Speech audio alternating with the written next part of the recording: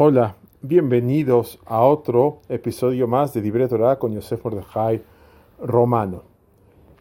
Hay un versículo de Salmos, el Tehilim, que dice, prueben a Hashem, vengan y prueben a Hashem, probar en el sentido de ta'am, de darle una probadita a algo. Interesante lenguaje que usó el salmista en esto. ¿Por qué dijo vengan y prueben? Como si fuera una comida que una persona tiene que probar. Podemos contestar esto por medio de lo que le pasa muy seguido a muchos padres.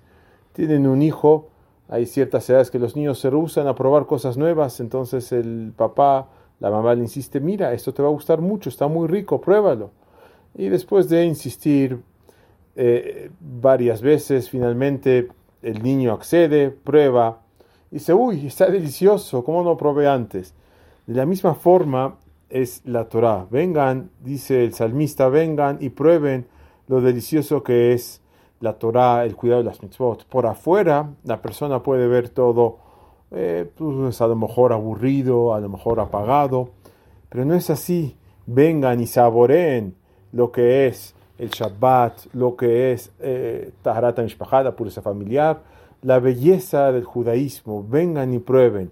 Por afuera, no, sino hay que probar, hay que meterse al agua, como se dice, y sentir ese placer y alegría de cumplir la Torah y las mitzvot. Buen día a todos.